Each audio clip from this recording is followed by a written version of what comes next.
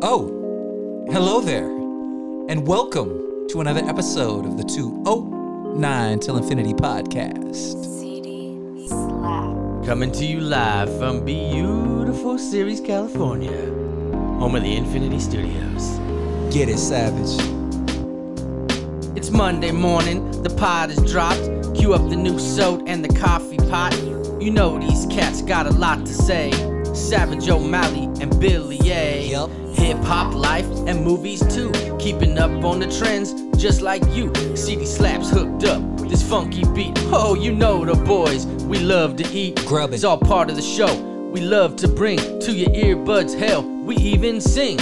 So sit back, relax, enjoy the show. And like Biggie said, now you know. Do you need a break and escape just to ease your mind? Well, look no further than your homies in the 209, because it's time to lose all those blues that got you stressed out. Give us 1 hour and you know we'll knock that mess out. The best route is music, movies, laughter, and friends. The conversation's starting, y'all jump on Come in. on. And you know it won't stop, you know it don't end. That's why we call it 209 till infinity, my friend. The party don't stop, the party don't end. That's why we call it 209 till infinity, my friend. The party don't stop, the party don't end. That's why we call it 209 till infinity, friend. The party don't stop, the party don't end. Now let's let the episode begin.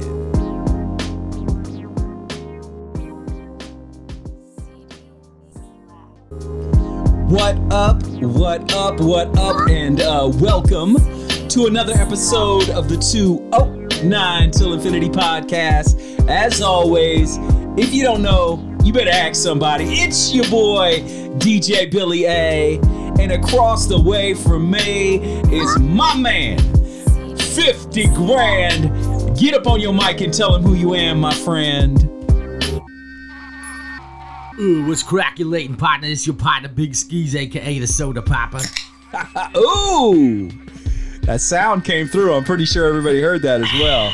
If you are a soda fan and you hear that pop and that nothing will get you more pumped up than that, man. That's like, if you don't have a soda and you hear that, you need a soda at that point. If you are addicted to diet soda the way I am, and you hear that pop, you just immediately got to have one. Like I that's like a cue. That's like I don't know, like a junkie, you know, like a fiend. That's gonna kick me in. Like, oh, yo, I need a soda, man. Like, I don't even have to be thirsty. Let me just tell you this, buddy. Let me just break it down for you. Yeah. Break it down a little bit. I don't know what it's like, and I hope I never know, to be addicted to cocaine or crack, Right. or heroin. Heroin. I hope I never know that feeling. You don't want to have to But wean I have off the heroin. I have some kind of an idea. Right. On a very smaller scale, and I'm hoping not offend anybody who's ever been addicted to these things that listen to this. Right. Because just that crack and that first sip, Yes. I'm like, Yeah. that should be calling me, man. That should be calling me, man. The bubbles, the carbonation, the bubbles, the sweetness. There's just something about it. Like, and it's funny. Not so much funny, haha, but it's crazy how, yeah, man, I don't, and we've talked about this before. I don't go a day without a soda. I don't. And if I do, I'm like patting myself on the back, like congratulating myself, like, God damn, Bill, you know what? You didn't have a soda yesterday. Good on you, brother. Nice work. Well gonna have 3 done. today. Yeah. Oh, dude, it's ridiculous. Like, there are days, like yesterday, we did Christmas with the in-laws yesterday, and we went out to dinner. We met for dinner, and I had 2 Diet Pepsis with my dinner. Then we went back to the in-laws and exchanged gifts and had dessert. And my mother-in-law is a big Diet Coke fan. God bless her. And so she's got the fridge stocked. So I probably had 3 more Diet Cokes there, like 2 there, and then I took 1 for the road. So that's 5 diet sodas in total for the day. And I literally stopped and thought about it when I got home. And I'm like, you know what? I don't think I've had any water today. Like, literally, like maybe when I got up in the morning, when I do my initial, like I take some vitamins in the morning, I do Athletic Greens. So I'll mix up my Athletic Greens into some water and drink it.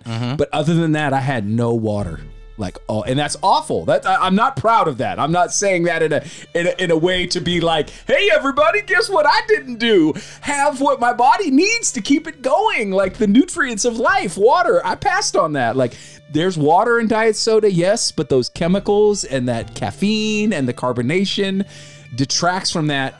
They say that diet soda actually dehydrates you because of all the other things they put into it. So yeah, yesterday I literally had whatever water I did to take my vitamins in the morning, and that was it, and then proceeded to drink 5 diet sodas. Like, so crazy, man. The addiction is real. The addiction is strong. The addiction is powerful. When in January we get to our New Year's resolutions, I can tell you that one of my resolutions is going to be to try to attempt to drink less of this and more water. It's a goal. It's something I've been talking about for a long time, but I think that will be on the resolutions list for sure. And I know you guys have heard about the 209 till infinity tangent or rant. Yes. Or running off of the rails. Yes. This is a prime example. But Yeah. I had no idea I was going to call myself the Soda Papa. Yeah. Yep. And now we spent the first 4.5 minutes of the show talking about soda addiction. Yes, we did, man. Welcome to the show. Welcome. Yeah. So anyway, it's good to be back. We've been on a little break because I've been sick. We'll talk about that later. So it's good to be back here in the studio recording. I definitely missed it. We opt out on, back in the day, we would have tried to do them over the phone. I link up and through, we do, what is it, FaceTime that we do? Correct. I connect through FaceTime, and we've been recording episodes occasionally via that way. And Scott and I, Savage, excuse me. Whoa, my bad. Whoa! God damn it, I'm so sorry, man. I know that's offensive to you. I know It's so that. weird. We So talked about weird. that. I know, it's hard. Sometimes I slip. So Savage and I have both come to the agreement that the episodes just aren't the same. The energy's not there. The back and forth, the connection's just different. So if we can avoid doing that, we're going to. So unless it's going to be like, like when we were locked down in quarantine and we weren't supposed to leave the house and it was going to be months, then yeah, we record over the phone. But if it's going to be 1 week or 2 weeks, we've both come to the agreement that it's better to just take a break and get back in here and do it like this, because the quality of the episodes, not just the sound, but just the way we interact and react and bounce off each other is so much stronger when we're both in the same room. So that's why we haven't had new episodes. What was it? Did we miss, what was it, a couple weeks? Was it a week, 2 weeks? 1 week. Just 1 week. So only 1 week. So if we can avoid having to do one over the phone, if it's only going to be a week or two, we're going to wait and hold out. So sorry for the delay and the absence, but we are back, baby. I'm here in Ceres, California, and we're doing it, and we're doing it big. I can just tell you this. I'm really glad that you threw that out there, Yeah. because there's some stuff going on in my life, and I'm not going to really talk about it online, but some of the people that know me were quick to say that that's why we weren't recording. Oh, is that what they're And I putting was the like, blame on wait you? a minute. Really? Wait a minute. You're the loyal 209 Pod Squad listeners were quick to throw you under the bus? Is that what you're I telling will say me? this. Yeah. He was a sassy cyclone. Yeah. Oh! Not to say anybody in particular, but he was a sassy cyclone. Interesting. Okay, well, no. Then let me tell that sassy cyclone that was absolutely my fault. We weren't supposed to record last week, and I was ill, like iller than ill. And I don't mean that in the hip-hop sense of the term. I was under the weather, very sick, sicker than I've been in a long, long time. It was bad. And it just wasn't doable, and I did not want to get anyone else sick and spread this around. So, yeah, no, totally my fault. Amazing to be back. Yeah, so man, why don't we do a little catch up? I caught a concert. You did? Yeah, I did. I think we talked about it in the last batch of episodes we recorded. I mentioned that the next time we spoke, I would have gone to the Dave Chappelle and Chris Rock concert at the Does that Golden count One as a Center. concert or a show? Here's the thing. I'm going to tell you why I'm counting it as a concert. It All right. absolutely counts as a concert, because the thing I like about these big comedy shows, so the last time I saw Chris Rock, he didn't announce anyone was going to be performing with him. And all of a sudden, I saw Chris Rock at the Paramount Theater in Oakland back in 2019. All of a sudden it goes, ladies and gentlemen, Hannibal Buress. Then Hannibal Buress comes out and does like a half-hour set, and he's hilarious. Then that was a Friday night. Then the Saturday night, It was Chris Rock, no announcement. And he goes, ladies and gentlemen, Dave Chappelle. And I wasn't there, and I was very pissed. Not that the Hannibal wasn't funny, but Right. Hannibal Buress ain't Dave Chappelle. I was like, Correct. holy shit, I could have seen the two, who I consider to be the two GOATs on the same stage. And I was like, damn it, why didn't we get Saturday tickets? That would have been off the charts. So this time around, let me tell you why I consider it a concert. So this time around, one of the surprise guests was Lunel. She is a female stand-up comedian. She's been in the game a long time. She was in Coming to America. She was in Norbit. She's done movies. She's done stand-up for forever. She's from Oakland. So they brought her out since they're in Northern Cali. They're like, ladies and gentlemen, the Bay Area's own Lunel. So she comes out and does like a 15-minute set. She was pretty funny. Didn't blow me away, but I had a feeling it was kind of impromptu, like not planned. But so Lunel performs. There was a white guy after Lunel, and it's terrible. I cannot remember his name. I didn't know who he was. He's hilarious. He killed it. Absolutely killed it. Then he leaves the stage, and all of a sudden up, on the big screen in the Golden One Center where when the Kings are playing, they show you the game, all that's going on. So the comedians were up there on the big screen too. Right. All of a sudden, just a star appears, a black background with a black star with a white logo around the star. And I went, what is this? And there was like a countdown, and out walks somebody, and I go, that looks like Talib Kweli. Kind of, yeah, it does look like him. And then out comes another guy. That looks like Mos Def. It was Mos Def and Talib Kweli, now also known as Black Star. And they came out and did a 20-minute set and rocked the house. Totally surprised. I guess they were at the Bay Area show previous to, but they had not been on the show. Now, for people who don't know, Dave Chappelle does a podcast on Luminary. And his co-hosts on the podcast are Mos Def and Talib Kweli, better known as Black Star when they're grouped together. Well, Black Star released an album that you can only get on Luminary, because Mos Def and Talib Kweli are like, fuck all these streaming services. They don't pay enough. If you want our album, you got to sign up for Luminary so we can get paid properly. Right. So that being said, out they come and they do a 20-minute set and they rock the house. Now, that being said, the problem with their album being on Luminary, I don't know any of the fucking songs. So I've never heard it. So they proceed to do about 4 or 5 tracks off the new album. Not bad, but when you don't know the music at all, it's cool, but it's not great. But they closed out their set with their massive hit from their first Black Star album. I think it's just called Black Star. Or maybe it's called Black. I think it might just be called Black Star. But they did the 1, 2, 3. It's Mos Def and Talib Kweli, and we don't stop because we rocking for hip hop. Why-oh? And the crowd went bananas. So yes, I'm gonna call it a concert for that reason alone. Like that, it might be considered a show, but since there was an actual massive rap group that performed at the show, they had a DJ. In between comedians, they had a DJ rocking the house and playing music, and this guy DJ'd for them. But anyway, so that was one of the surprises. But here's the thing I got out of this concert. For me, Chris Rock and Dave Chappelle are the greatest of all time. Right now, working in comedy, they're the GOATs. Chris Rock has been my favorite comedian since he dropped Bring the Pain back in the late 90s. And since then on, I have watched and purchased every HBO special. I loved the Chris Rock show on HBO. He, for me, is the guy. He's been the guy. Well, as of recently, the last 2 Dave Chappelle stand-up comedy specials, Sticks and Stones, and gosh, I don't remember the one after Sticks and Stones that he just released, I thought were both genius. So I actually bumped Dave Chappelle over Rock as the GOAT. I think I said on a previous podcast, for me, it's like 1A and 1B. They're like right there. They're neck and neck. It's tough to call. So what I did is we were driving to the show. I told my wife, I said, you know what?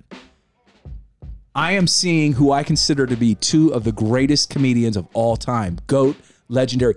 Not for what they've done in the past, for what they're currently doing right now. They're still hot. They're still relevant. They're still hilarious. Right. And they're going back to back. So tonight, I'm going to settle once and for all who I truly believe is the GOAT.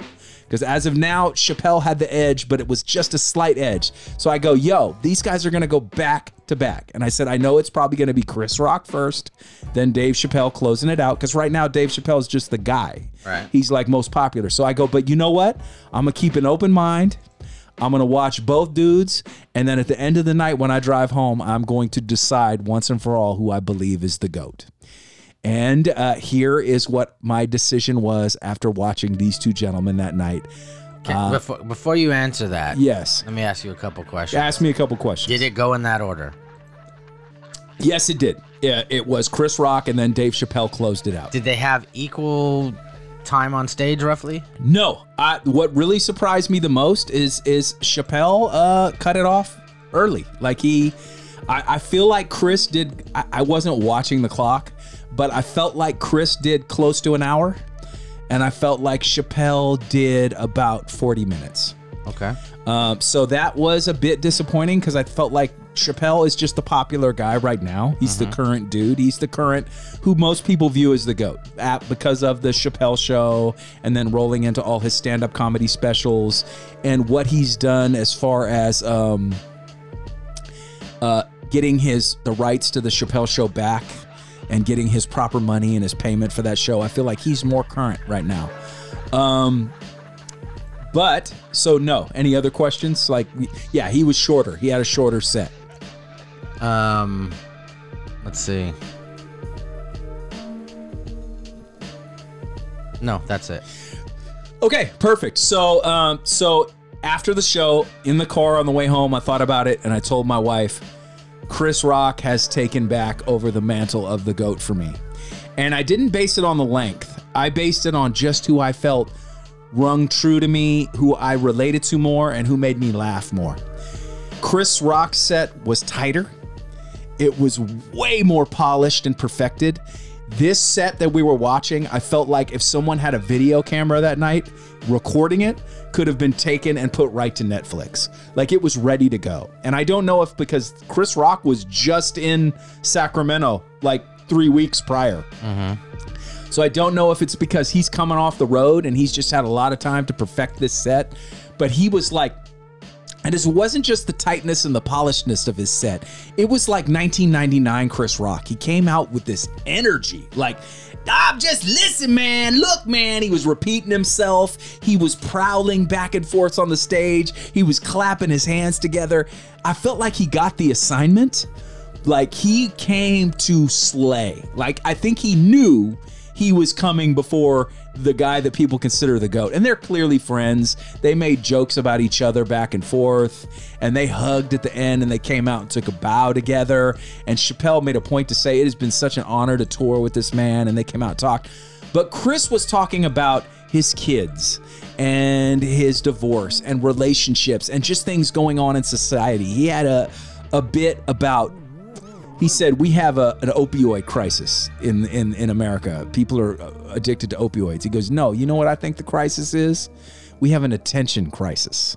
What people are really addicted to is attention. And he proceeds to go, and here's how you get attention. 1, you could become infamous, right? You could shoot up a school. Or you could try to run on stage and stab Dave Chappelle, right? And take him out and get your 5 minutes of that fame. The second way to get attention is to be excellent at something, right? You can be excellent, but goddamn it, excellent takes hard work. You got to get up in the morning and you got to practice and you got to put in work. You got to put in the effort and the time. That's harder to do. He's like, it's much easier to just run up on stage and grab and try to stab Dave Chappelle. That's going to get you way more attention. Right. He's like, and the third way is to be a victim. Everybody wants to be a victim. And he's like, I'm not saying there aren't people out there that are victims and have gone through terrible things. He's like, but there's a lot of people that are looking for attention for shit they don't deserve. He's like, look, I got slapped on stage by Suge Smith. and then he went into it. He's like, look, I'm not a victim. I'm not a victim. You know what I did? I went to work the next day. I'm not, and it's just shit like that. It's really smart. And then he proceeded to go in a rant on Will Smith that was, even though he said he wasn't going to talk about Will Smith a while back, he talked about Will Smith. Like he said, look, Will Smith played Muhammad Ali.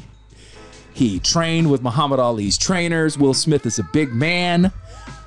I played Pookie in New Jack City. I'm not fighting Will Smith. And he's like, plus I was raised better. My mama taught me not to fight in front of white people. He's like, shit, you know who was in that audience? Steven Spielberg. He's like, I'm trying to be in E.T. too. I'm not fighting in front of like just that type of shit. Right.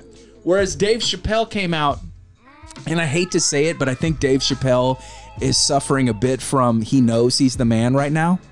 So he came out smoking a cigarette. His set didn't feel as prepared. It felt a little more loose. And he just proceeded to talk about stuff. And don't get me wrong, he was funny. I laughed. I'm not knocking him and saying he's not funny. But the stuff he talked about, I just didn't relate to as much. He talked about... He had a bit about doing mushrooms and going to the strip club and tripping out at the strip club while on mushrooms. He talked about watching porn and coming across a Chuck Berry porn on Pornhub that Chuck Berry made a porn video, a Rock and Roll Hall of Famer Chuck Berry, and he proceeded to break down like what happened in this porn and the freaky shit that Chuck Berry did, which led to talking about R. Kelly peeing on people, like his subject matter. And again, I laughed. I'm not a prude. I'm not saying it's not funny. Right. I just didn't relate to it as much as when Chris Rock says something like, he's talking about women and equal pay. And he goes, look, my wife is as rich as I am. She ain't anywhere near as fucking funny as me. Like, like stuff like that. Like, I relate to that. Divorce, kids, life, society. And most of the time, this is the first time I've ever seen Chappelle do stand-up, and I didn't think he was smart. Normally, I find Chappelle very intelligent. His last 3 Netflix specials are incredibly intelligent. But talking about shrooms and what you're going through, tripping on shrooms and going to the strip club and sitting with strippers and porn, like it was funny still, but it wasn't. I didn't find it smart. And he, like I said, he's smoking a cigarette. He's just like it's like he's having a conversation with the audience. Right. And I think, and I don't want to say for sure, but I feel like he's suffering a bit from, I'm Dave Chappelle. I'm the GOAT right now. I can basically come out here and just talk shit and people will laugh. And they did. And it wasn't just me. I went online and I found other people that went to the show, and the general consensus overall, most people said Chris Rock was funnier. And he was that night. So all I wanted to base it on was who made me laugh more and who I related to more, and it was Chris. So Chris has now taken back the GOAT spot for me. So it was 1A. He's now 1A. Chappelle's 1B. But, that could change. But his live stand-up set that he did that night just did not impress me as much. Laughed. It was funny. He's still good. He's still amazing, but he just didn't bring it. I felt like Chris got the assignment, and it was to come out and just slay. He had an opportunity to perform in front of a packed Golden One Center, and he delivered, like, to the max. So it was an amazing show. Everybody made me laugh. And it just re-solidified that for me, Chris Rock's the GOAT. So that's where we're at with that. Well, all right. I can't comment because I wasn't there. No, you weren't there. But I know you love Dave Chappelle. I do. And the thing is, and it's this to me. It's especially in the comedy game, more than maybe anything. I feel like guys, they flash hot. Yeah. Yeah. Right? Like, you're the guy. Like, for example, you take a little,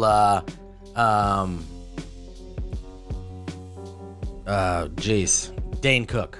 Flashed hot. Oh, he was the man guy, for a minute. Yeah, absolutely. Right? And then what happens, right? Then they you start seeing them pop up in everything, and then they kind of get a complex, and then like movies. I'm a god. He had 3 or 4 movies. They're like back to back to back. Right. Yeah. And then people are like done with them. Yeah. Right?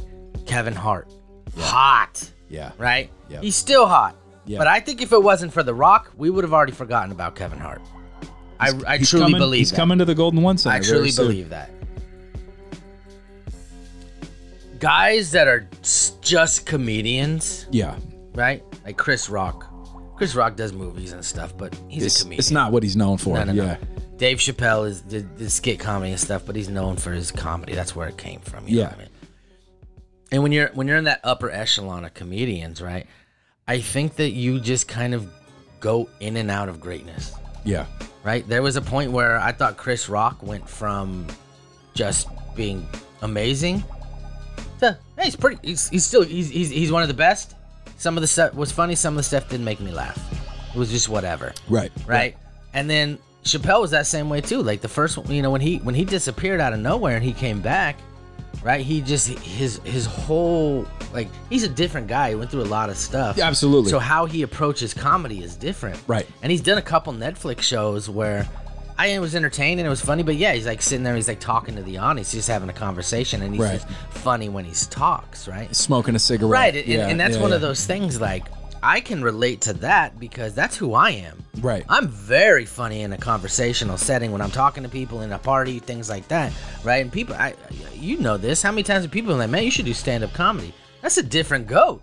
100%. That's a different thing, 100% right? than just talking with your friends. Right, yeah, right. absolutely. Or even people you don't know, you know what I Right. mean? But like, Chappelle kind of went to that mode where he was just having a conversation. Right. Then a couple of those, you know, they were comedy. Right. You know, because he's kind of been doing a little bit of things. So I think that it's just one of those things, like, it doesn't really matter for me Right. who's the GOAT. Right. Those are the top two guys of our era, and it's not close. No, and there's no one else right now knocking on it. Maybe if Eddie Murphy mounts a comeback and actually steps into stand-up again, because for the longest time, I feel like he was the guy. Like, he's the guy that inspired Chappelle and, of course, Rock. Right. But it's been so long since Raw and Delirious. Like, you know, we can't, Right. until you do some stand-up, I can't put you in that category. And I'll be honest, like, I've seen Chappelle lately, and I've seen Rock, and I didn't see Rock's new stuff, right? But neither of those two guys are the funniest guys in comedy to me right now. Okay. Like, Joe Coy is the hands down funniest dude in comedy to me right now. Joe's been a golden one, too. He fucking makes me laugh. He's good. He's hilarious. Yeah, he's a great good. storyteller. He's Yeah. a great, right? Like, but he's, I feel like, and this is kind of what you were talking about. Like, I don't, like, you kind of felt like, yeah, Dave Chappelle came out, he did his thing, he was Dave Chappelle, but he didn't really have that fire. Right. Chris Rock had the fire, Yes, he did. right? Oh, 100%. Joe Coy's in that still upward, you know, that upward arc. He's got that fire. He's still doing his thing, right? He's not at the top of the mountain. So as long as you're not at the top of the mountain, you still got that fire to get up there. And it's funny because I didn't realize, I think we're in a comedy renaissance right now. Like, comedy is very popular. It's people are drawn to stand-up comedians because I think they comment on society, they comment on politics, they say the things that we think or would like to say, but they say it in a smarter, funnier way. Like when Joe Coy not that long ago played Golden One, I didn't realize he was that popular. Like, I like Joe Coy. I think Joe Coy is funny. I wouldn't say he's the GOAT, but I do think he's incredibly talented. When he came to Golden One, I go, who the fuck is Joe Coy bringing? Like, he's headlining the Golden One Center? He's that? My wife's like, yeah, he's really popular. Do you realize he's Filipino, so there's a massive Filipino community that supports him, and then everyone else just loves him as well. And I go, God, there's got to be somebody else. Who's he bringing? George Lopez? Somebody else has got to be on that lineup. And no, it was literally just Joe Coy. Like, no, like not Joe Coy and George Lopez or Joe Coy and Dave Chappelle or Joe Coy and Joe Rogan. It was Joe Coy. Like, that's it. And there's a couple of guys that, like, blow me away. I just watched Gabriel Iglesias, Fluffy. Those are the two guys that I think are at the top of the mountain right now. Fluffy's huge, dude. Currently. He played Dodger Stadium. His newest Netflix special is at Dodger Stadium. Like, and he said his inspiration for that was he saw Kevin Hart pack a baseball stadium, and he went, I'm gonna do that, and he worked his ass off, and he did it. And his latest special is really good. It's good. I enjoyed it, but it's insane. He's at Dodger Stadium, and it's not, like I said, it's not Gabriel Iglesias and 5 other really funny comedians. It's Gabriel Iglesias and his homeboy Martin opened the show. Like, so, and some other dude I'd never heard of, but you don't see their sets, but they come out and take a bow at the end. So it's insane, dude. It's absolutely insane how popular comedy is, because I feel like we're in this comedy renaissance, this period where comedians are more important than they've been in a long time. Like, and it's more, they're doing podcasts, they're hosting television shows. Like, I feel like every morning my wife gets up and her ritual while she's getting ready is she listens to the talk show hosts opening monologues, because you can watch them all on YouTube the next day in the morning. So Jimmy Kimmel, gosh, I can't even remember half these guys' names, but they're not telling jokes. They're talking about politics, all of them. Like, all their opening monologues are like, Trump's doing this, Biden's doing this guy's thinking about running. they're speaking on the social commentary and the political issues of today and talking about it in a way that people can relate to and find funny. And they're moving the needle as far as, I think, the way people vote, the way people think. I feel like when Amber watches that in the morning, it's like instead of, you know how our parents used to get up and watch the 6 o'clock, the morning news before work, like have their coffee and read the paper to get their news, or watch the local newscast, or before bed, watch the like 11 o'clock news before bed. I feel like Amber is getting her news, but she's getting it from Jimmy Kimmel and, gosh, I can't remember the guy's name from Saturday Night Live who is now doing a talk show. Or there's so many guys, I can't remember their names, but there's three. Seth Meyers. Yes, so Jimmy Kimmel, Seth Meyers, and there's another guy who came from Comedy Central who now has a show on the major networks. She watches these three guys every morning, and all their jokes are political based. They're basically giving you, so Trump did this yesterday, Biden did this yesterday, this happened in Florida. Like, it's the news, but with a funny, smart twist. And I feel like that's how she's getting her news in the morning. And I think a lot more people are doing that now. And I just feel like comedy, like, I've seen several Dave Chappelle for president. Like, you know what I'm saying? Like, people literally, I think he'd have a shot if he ran. Because it's like they're talking common sense, but it's what we're thinking, but with a funny angle. Right. And and I feel like comedy is really like, you know, Joe Rogan has the most popular podcast in the world. Like, Spotify gave him $100 million to just talk. And when Joe Rogan says something, when he promotes a product or talks about a book, or it sells, because when he talks, people listen. And I don't even find him particularly all that funny. You know what I mean? Like, if you listen to the Joe Rogan podcast, he'll have other comedians on that are he never really makes me laugh. Like, I have watched his stand-up specials and he's funny, but he's not just a funny guy normally.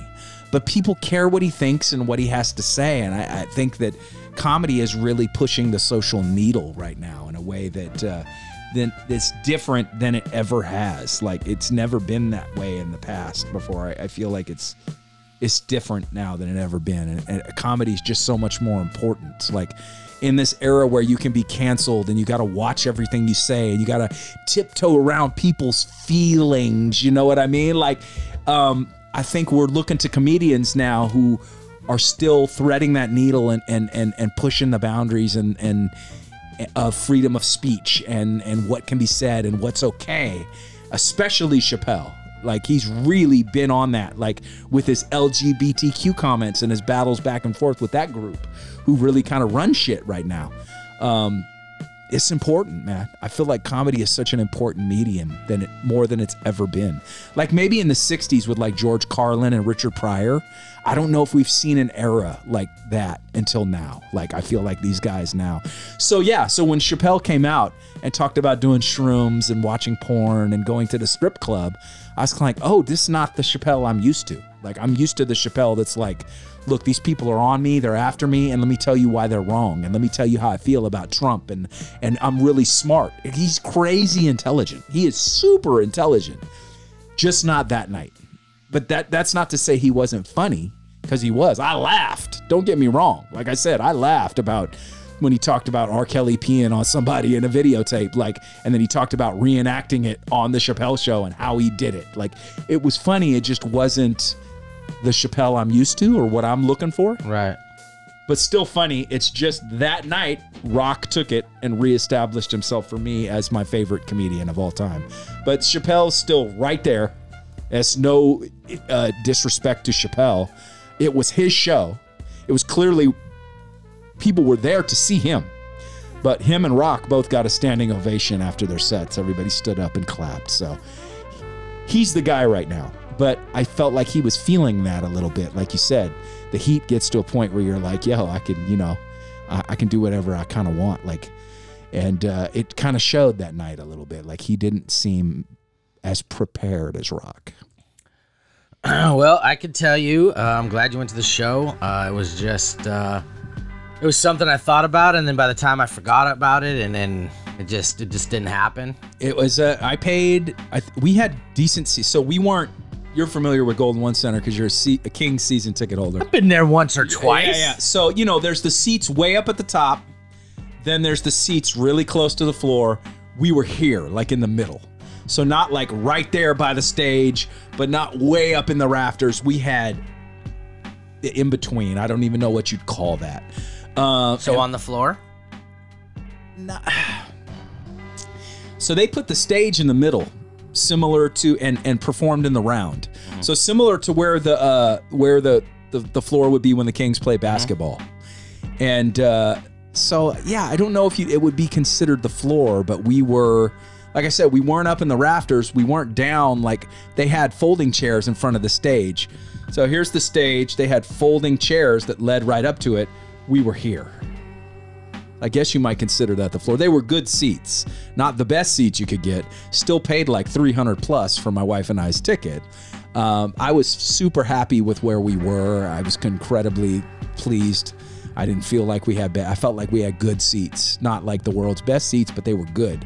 Better than being way up top high, you know what I'm saying? But it was right. It was good. It was really good. Yeah, I had a good time, man. And the only reason I would pay that much is because how often do you get to see two people who you consider to be the best to do it in their prime back to back? I mean, every time I watch the podcast. Yeah, every time we re-listen to the show. But other than that, yeah. I mean, you know what I'm saying? Like, it's very rare that two people get together to perform who you consider to be the greatest of all time. That aren't like, you know what I'm saying? That aren't done. Absolutely. Like a lot of time, two guys like that might get together and you're like, oh man, they were really funny in 1995, but now they're just okay. But it might be kind of cool to see them again. Like these are two dudes still doing it at the highest level. Like I said, GOAT, 1A, 1B. Like so I was like, yeah, dude, I will pay $375 to be entertained by two of the greatest of all time that are still, I consider to be the greatest of all time.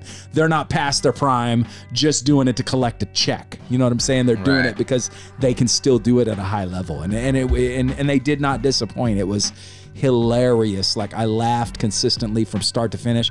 And we got a rap performance, a rap concert in the middle of it. So it was crazy, dude. But like, yeah, man, it was a good time. But you know, it was the only, I wouldn't have paid $375 for, like you talked about, like Joe Coy or Gabriel Iglesias. I probably wouldn't pay $375 for those guys. Like I like those guys. I think those guys are very funny, but this was two of who I consider to be top tier, top level, greatest to do it. So yeah, I'm willing to shell out cash for that. Like for me, that's like once in a lifetime. Like that might not ever come around again.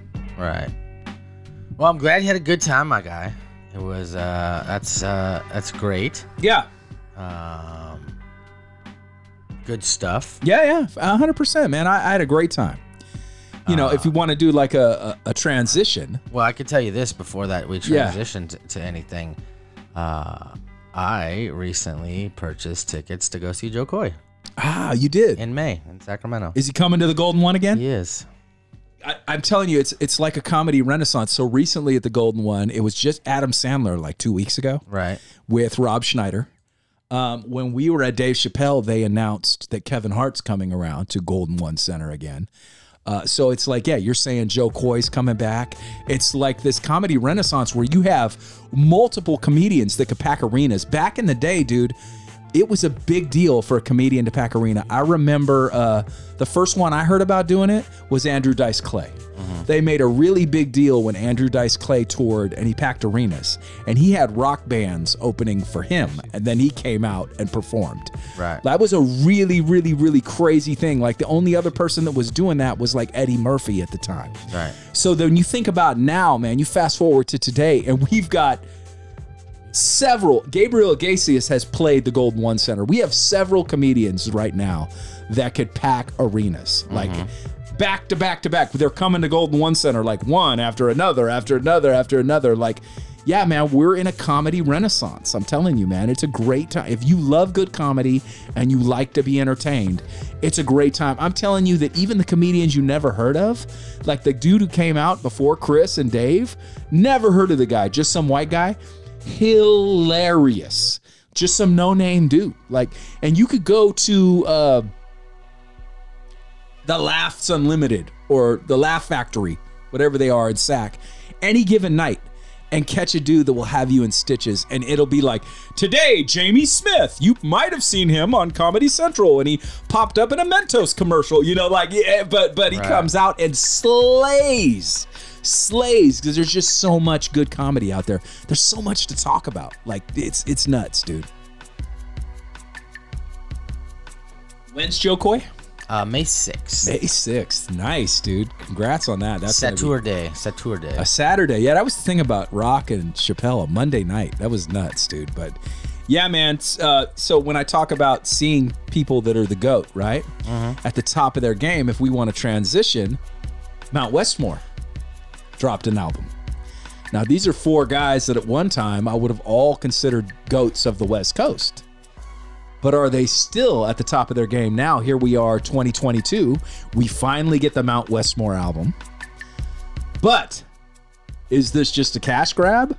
Are they still in the top of their game, doing what they can do, doing it to the best of their abilities? Or is it too late? Kind of relevant to what we just talked about with the comedy, right? I feel like it is. Like, this is an album we've been waiting on for forever. Now, was it worth the wait? Right. Well, I mean, it's been almost a year, you know, if we think about it, because it was around last year when Too Short and E40 did this. It was November when all the people were doing the what were they called? The versus battles. Right. Yeah. And Too Short was way drunk. He sure was. And he let the Mount Westmore slip. He did. And I don't think that was the plan, to let anything out of the bag at that point. No. And then when he let that slip, like, the thing went crazy. Like, the internet went crazy. Everybody went crazy. Right. And I think that made them need to drop something sooner than later. Right. And they dropped Big Subwoofer, you know, at some point in maybe April, somewhere around there. Yeah. And then, you know, we talked about how we felt about that album, and then we heard crickets. Yeah. For months and months and months, to the point where we're like, you know what? At this point, I don't even care. Right. It's whatever. Yeah. You know, we're going full Avatar 2 on it. Yeah. That movie's out. Speaking of out in theaters now, feel free to go see it if you like. From what I've read, the most expensive movie ever made, Avatar 2. And so in order for there to be an Avatar 3, this better make a shitload of money. Like, it's gotta. Unless James Cameron just wants to pay for it. But everything I've read says you better go watch this on the big screen, because the basically all the money they spent is in the visual effects, and I guess visually it's supposedly it's fucking stunning. But unfortunately, the first one was 2009, and I just don't care anymore. That's the problem. That's just the truth. But I don't have a doubt in my mind that the movie probably looks fucking phenomenal, and if you saw it in IMAX 3D, I probably would be blown away. But at this point, how long ago is 2009 now? I'm not good at math. That would be 13 years. Dude, 13 years for, you know, I've gone back and rewatched the first Avatar, and it's really not as great as I remembered it being. It's a good movie, but it was really very special effects driven, which is, you know, on your TV at home, it's not quite the same. And the 3D on the IMAX, it was mind blowing. So I have no doubt in my mind that if I was going to see this movie, which I probably won't, I'd have to catch it on IMAX and in 3D, because I think that's going to be the way to see it. But I just don't care anymore. And that same I just don't care anymore feeling is what you're talking about, I think, with Mount Westmore. We got to a point where, okay, we didn't hear anything. We heard crickets. And then when they did release it, they released an NFT album for $3,000. And I think that was the coup d'etat of I don't give a shit anymore. Right. The grand finale, if you will. Yes. Because at that point, I was just like, you know what? All right, man. Yeah. Let's piss off this legion of followers and listeners and fans that you've had for, you know, 2 decades plus by releasing a $3,000 NFT album. Snoop buys Death Row, pulls everything off of streaming. Right. You know, and you know, we've talked about it if you listen to the show over the last, you know, year. Bill's like, you know, he feels like he's the guy now because he's got the CDs, and I have the CDs behind me, but guess what? I don't have a CD player in my car. Yeah. I don't. I still do, luckily. I don't. So I can't listen to CD. Like, if I want to listen to we were driving to a holiday party last night, and some alternate edit of Gin and Juice came on, and the radio version. And we couldn't hear what we wanted to hear because it's not there. Yeah. You know, so it certainly was a combination of things that happened that. The Chronic just had its 30-year anniversary, so I've been seeing a ton of posts about people going 30 years ago today, Dr. Dre released an album that changed the world. And I keep seeing all these posts. And 6 months ago, the world forgot about it because it's taken off of streaming. Right. So this was just the 30-year anniversary was, I think, the end of November. So I've been seeing a lot of posts, and I thought, I'm going to listen to The Chronic. It's been a minute. Oh, wait, I can't stream it, which means I got to go pull out my wallets and my dig through all my CDs and find it. And I'm like, not going to do that. Guess I'm not listening to The Chronic, I didn't listen to it, but there are a lot of people there you go. You got it right there, dude. I have to come into the studio, go to my CDs, put it in my CD player to play it on my system in here if I want to listen to it. Right. And here's the thing with the NFTs, and I think this is why now the guys have gone so hard. The people who bought that album for $3,000, there's actually more songs on the streamable version that's out now. They actually got less for their $3,000, other than with the NFTs, you get that collectible token or image or card or whatever it is that comes with the album. But what's happened and what's been a bit of a wake up call for these guys is from what I'm hearing, NFTs have dropped in value. They're taking a dip, and they're not doing what they were doing a year ago, 2 years ago, even maybe 7 or 8 months ago. So I think that's why all of a sudden you're seeing the shift to these guys are going hard promoting this album. I've never seen Ice Cube do so many interviews. Like literally, he's on Sway in the Morning. He's been on every podcast, every interview show. I have watched I've sent you a couple of clips. I've watched at least 7 or 8 interviews with Too Short, E40, and Ice Cube promoting this album and talking about how the tour's coming. And they're even going as far to tell people like, look, we made 50 songs during the pandemic, so there's 2 more albums coming. So get ready. Like they realized, they've trademarked Mount Westmore, Mount Eastmore. They've trademarked all that. So if like an East Coast group wants to say, hey, we'll do a Mount Eastmore, they go, okay, you could do that. But pay up, baby, because we trademarked the Mount Eastmore name and Southmore, and they locked it down. So it's going to be Mount Westmore merch. It's going to be Mount Westmore tours. Look, when these guys do a show together, all their fan bases show up, right? So, and it's easy for them. Like, okay, Cube will come out and do a hit. Then 40 will come out and do a hit, and that's what they're saying they're doing.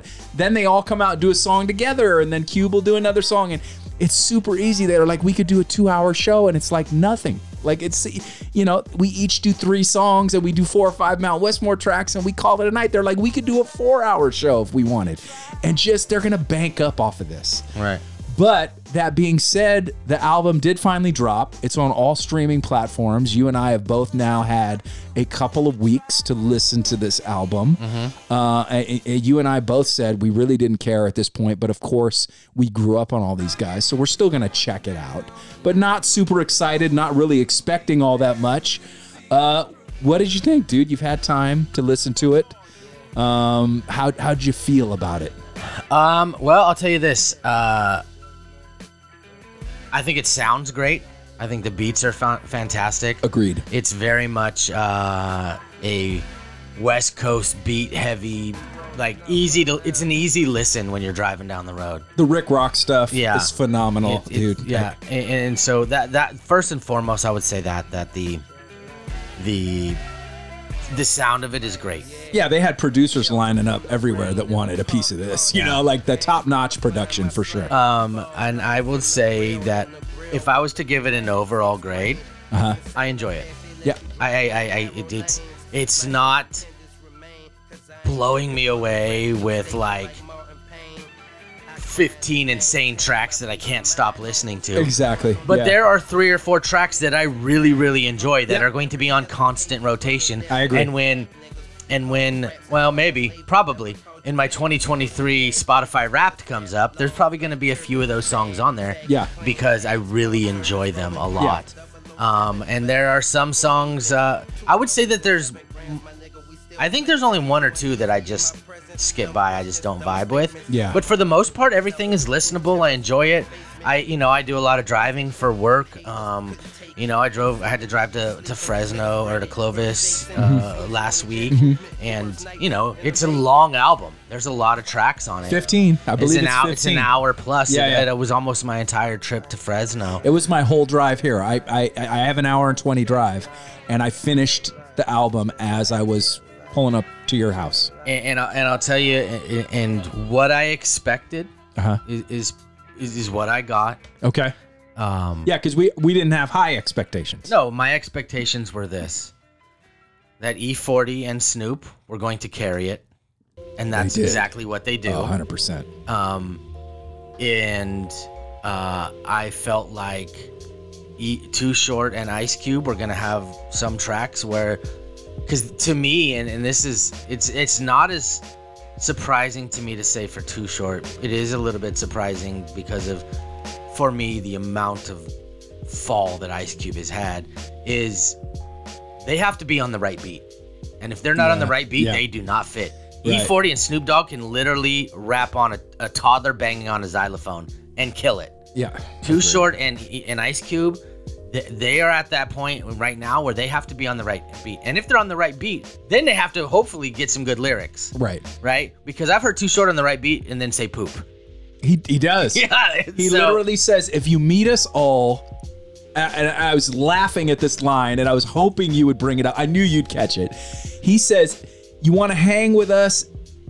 You want to hang with a legend, you'll be in heaven. But if you meet us all, you'd poop. Boy, you don't think you can smoke with Snoop? And I just went, really? The other guys let that slide. They didn't go, hey, Short, man, can we change the poop line? If you meet us all, you're going to poop. Like, really? Dude, like, what? What? Like, yeah, man, like, Short has some moments that I think it's just pure standard traditional Short. He's doing what he does.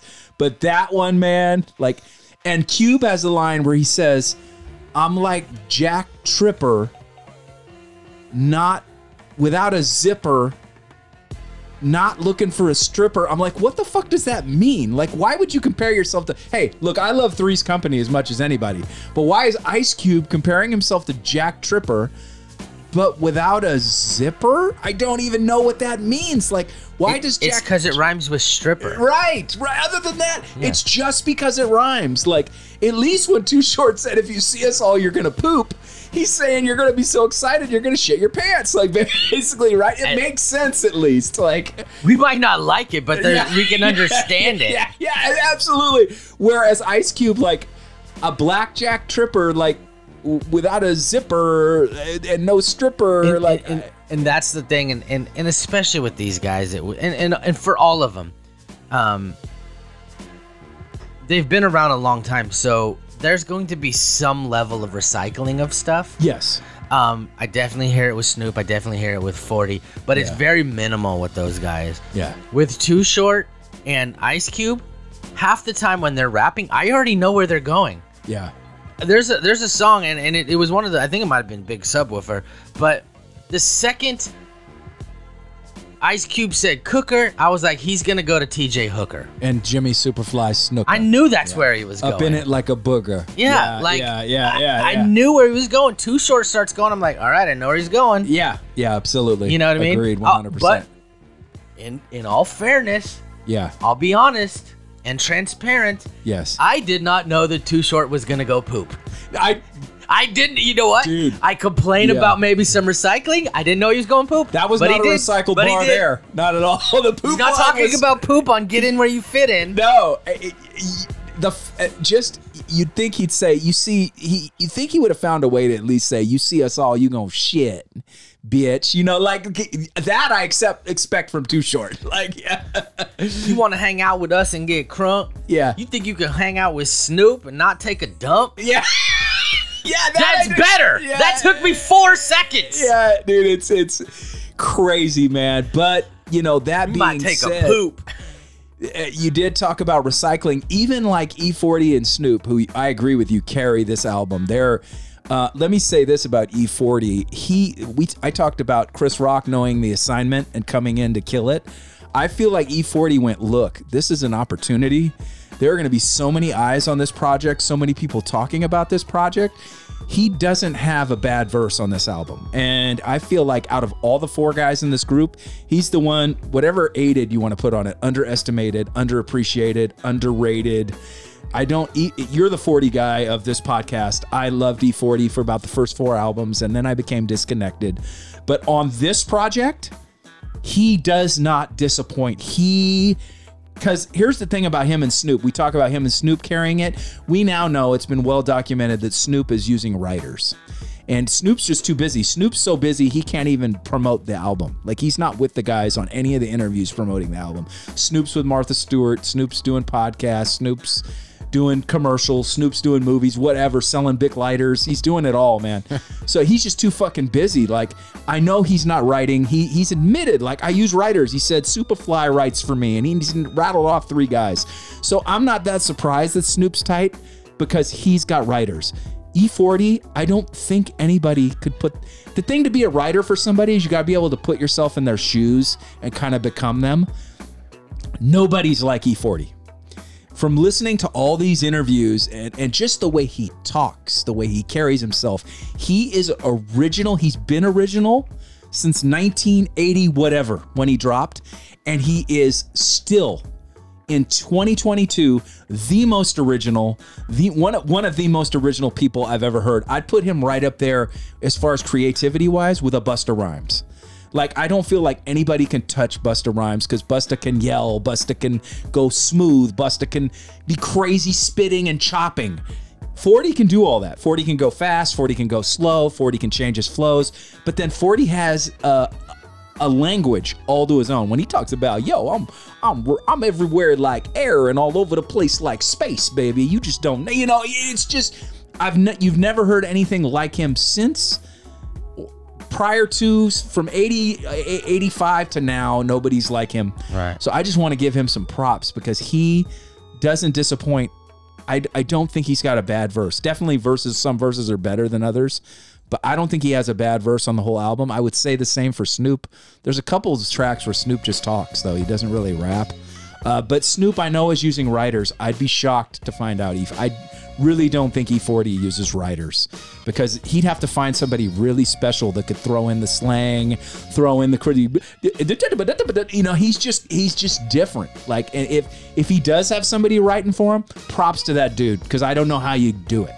So these 2 guys I agree, are carrying the album. And as a big, it hurts me, because I'm a massive Ice Cube fan. Ice Cube, I've said this on the podcast several times, will always have my respect, because I feel like he had a run that's unprecedented in hip-hop.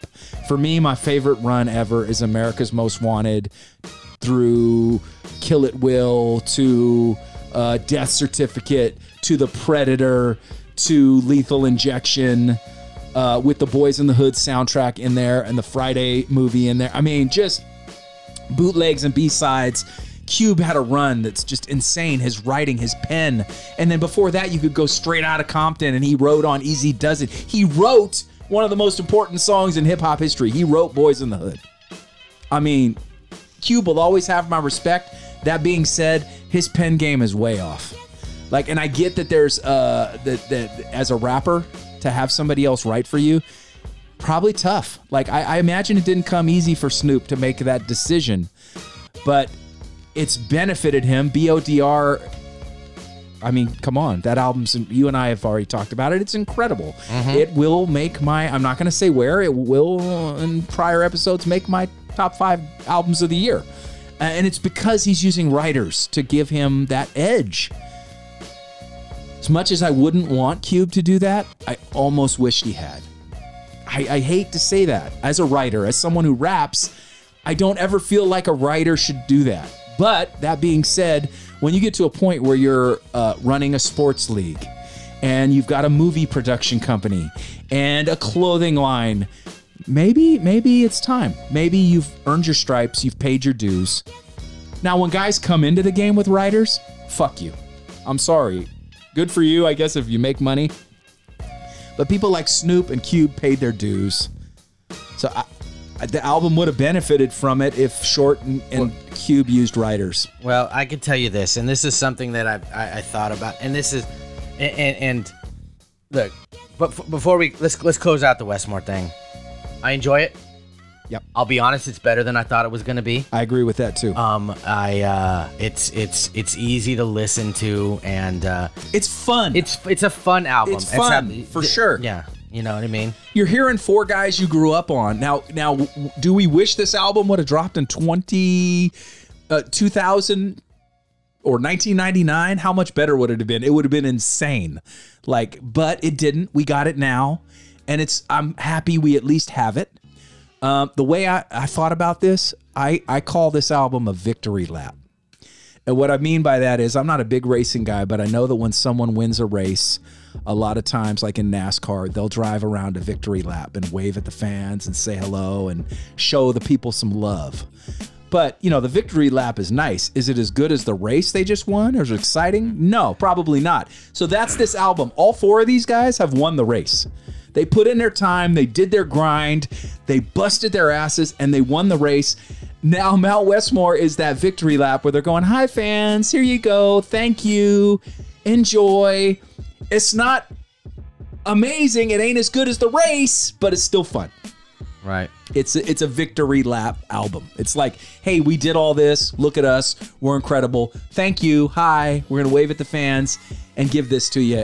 I call it a victory lap. That's the best analogy I could do for this album. Well, I could tell you this. Like I said, it's certainly entertaining. It's certainly fun. And we've talked a little bit about this over the last 4+ years. We both appreciate both sides of it, but you kind of tend to dip a little bit more toward the lyric and getting into it. I listenability, the beats, that kind of stuff. Like those are things that are a little bit more. They're all important to me. good on this album, and so it's certainly impressive. Yeah. And I wasn't disappointed, which is, and it sounds like neither were you. No, And so, it's fun. Will I go back to it a ton? Like you said, there's going to be 3 or 4 songs, right. But as an album as a whole, probably not. I'll probably listen to the whole album a couple more weeks, right. and then I'll have a couple songs that are saved on my my favorite tracks, yep. And then it'll be on my liked songs. I will probably create a playlist. There's an EP inside this 15-song album that's a solid EP, where there's probably 4 or 5 tracks where I feel everybody does their thing, and it's really good. So I will probably create a playlist and listen to the ones I really liked, just so I don't have to sift through or skip around. But when the moments when they're with the high points are high on this album, and then you get some just mediocre stuff and some low points. But when it's good, it's really good, and it's just a fun album. It's just great to hear. Like I said, it's great to hear your 4 guys you grew up on all getting together and doing something that's insane, like that we never even saw coming. So, like I said, would it be nicer to have gotten it in 1999? Of course. I'm happy we're getting it. And I'm happy that these dudes. I'm proud of all these guys, man. I feel like I'm a big part of these guys' success. We grew up. We were in high school, dude, and junior high junior high school and prior, like before these guys started, like when E40 was doing just the click, Right. We were probably in the 6th grade, dude. These guys are 5 to 6 years older than us. Here's what I was thinking about it, and this is just and it's relevant, and I don't. Snoop and 40 still extremely relevant. Yes, agreed. Right? Agreed. Too Short has been active. He's never stopped. Less relevant. Yeah. But has still had some bangers. He had after the Bay that we grew up in, the Too Short that we grew up in, he kind of slipped into the Little John and the club jams, and he got real popular with huge records. Yeah, huge. At the Chappelle show, Shake the they Monkey, played, what's the one where "What's my favorite word, bitch"? Right. They played that at the Dave Chappelle show, and the entire crowd went bananas when the DJ played that. And when it gets to the part, "What's my favorite word?" everybody in the crowd, "Bitch," and that song's huge. When I think Too Short, I don't think that song. I don't think Shake That Monkey. I don't think, but there's a generation Blow of the Whistle kids after us that do. Like, you know what I'm saying? Like, people young. But yeah, I mean, so yeah, dude. Right, and then like you just talked about, like Cube, It's amazing to me that you talk about that early 90s, late 80s run that Cube went on to be one of the absolute GOATs. Yeah. And then he really hasn't been relevant for almost 30 years. No, still puts out albums, still has a fan base of people like me that will check for them when they drop. If he does a show, his hardcore fans will go. Right. And now he's a movie star, so when he comes up in a movie, people go to watch it. But yeah, no, he hasn't dropped anything that's been really crazy for me since Laugh Now, Cry Later, which was probably 15, 20 years ago. I don't know how long, a long time ago. Yeah. Long time. But he'll always have my respect, as will Too Short. Right. Always. For what they did in my youth. I can never, if Too Short drops an album, I'll listen to it and go, okay, he's just doing what he always does. Next. But I will listen to it. Right. And same thing with Ice Cube. Every time Ice Cube drops an album, he's earned my respect enough that I'm definitely going to listen. Will I be impressed? Unfortunately, probably not. And I'll move on very quickly. But I am going to check just for the hope, that they might have a moment of a return to greatness, Well, I hope that you get your moment. I do too, man. I don't think you're going to. Probably not. The nice thing is Too Short says, hey, look, we got 50 songs. There's 2 more Mount Westmore albums. And Too Short says, I'm going to tell you right now, album number 2 is dope as fuck. That's what he says. Now, what's he going to say? It's poop? Probably not. You might. But hey, keep your earbuds loose because we about to drop that deuce. Why is Too Short rapping about fucking poop all the time? Well played. Nice. Yeah, man. So, and from what they said in the interview, they have a song with Dr. Dre. Not now on this album, Dr. Dre comes in and goes, yo, it's Mount Westmore. Check it out. And the song starts.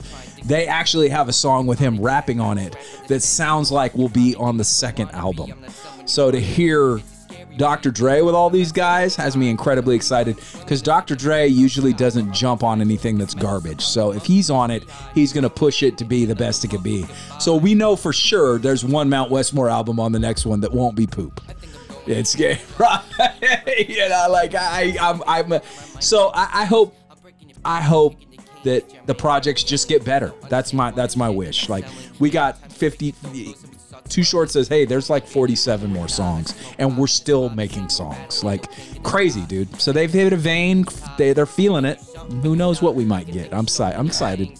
Well, I'll tell you this. Again, for our loyal listeners, sorry for the delay in the missed week. Mm-hmm. Bill talked about Chris Rock, Dave Chappelle. I've got Joe Coy coming up. Yes. In May, so that should be fun. Oh, man. If there's any and we're in this era where there's a lot of comedians and with social media and stuff, we get a lot more exposure to the smaller people because people this guy will be up there on the Laugh Factory who doesn't, that they don't even know. And then somebody posted and then it blows up and they're getting exposure, but the person's page is the one that's getting the likes and the views and stuff.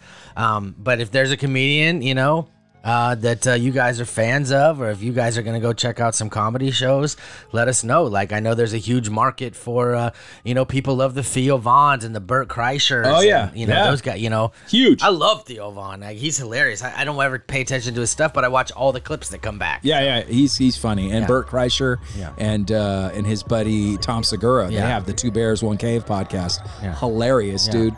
Like, it's so funny, man. And it's like, be ready.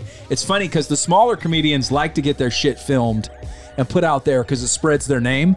But like the last 2 times now that I've seen Chris Rock and at the Chris Rock Dave Chappelle, they lock your phone down. They give you this like pouch. They put it inside and it locks and you cannot. And if they catch you, they caught people filming and made them leave. Like some people were smuggling in because they weren't patting you down. So you give them your main phone and they lock it down, but maybe you got another phone to try to record it. There were people 3 rows ahead of us that they were like, you got to go. And the dude came right out. The DJ said, look, just enjoy this night. Don't worry about your phone. You'll get it back afterwards.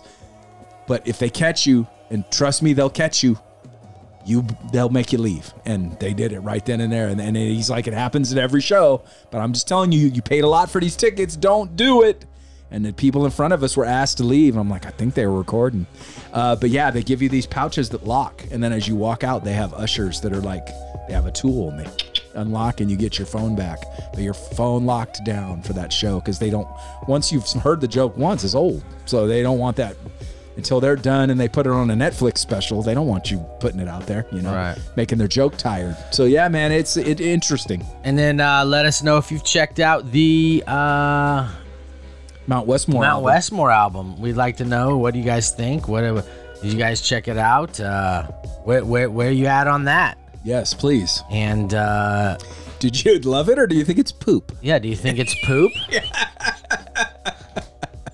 That joke's never good. Poop jokes are the best. Hey, hey, did you think it was hot? Not too many misses, or is a whole track full of Hershey Kisses? You know what I mean? Nice. Well played, my friend. That was good. I can do this all day. You're good, dude. You're freestyling too. That's Hey. off the dome, people. He is not using a writer. I'm gonna tell you right now. That was off the dome. Let me just tell you something right now, buddy. Okay? I Why don't you tell me? Listen. I can do this all day. That's right. That's what's up. I do know. Next week will be the Christmas episode, dropping on the day after Christmas. Correct. So we got some Christmas updates for you, Yeah. and we're gonna do because we've gotten a lot of positive feedback about the drafts. They like Yes. to do us doing the draft. So we did a It's fun. fast food draft of our favorite fast food burgers, and we did our favorite Halloween candy draft. Mm-hmm. So we're gonna do Christmas movie draft. Christmas movie draft. That's next week. So get ready, boy. Who's squad? Who's gonna put together? Got a the lot better of feedback squad? on the burger one. Oh, dude, yeah, absolutely. We'll talk about that next week before we start the holiday draft. Okay. Or the movie draft. 'cause I love it. Somebody threw out some couple other spots that we haven't been to, and Right. and that would be on their list. So we'll definitely talk about that. Correct. All right, man, get us out of here. All right, in the immortal words of my man George Clinton, anything good is nasty, but it ain't good unless you play with it. So go out there and have some fun, my people. And until the next time, we'll see you in the 209. Deuces. Let's see what I did there. I did. Genius.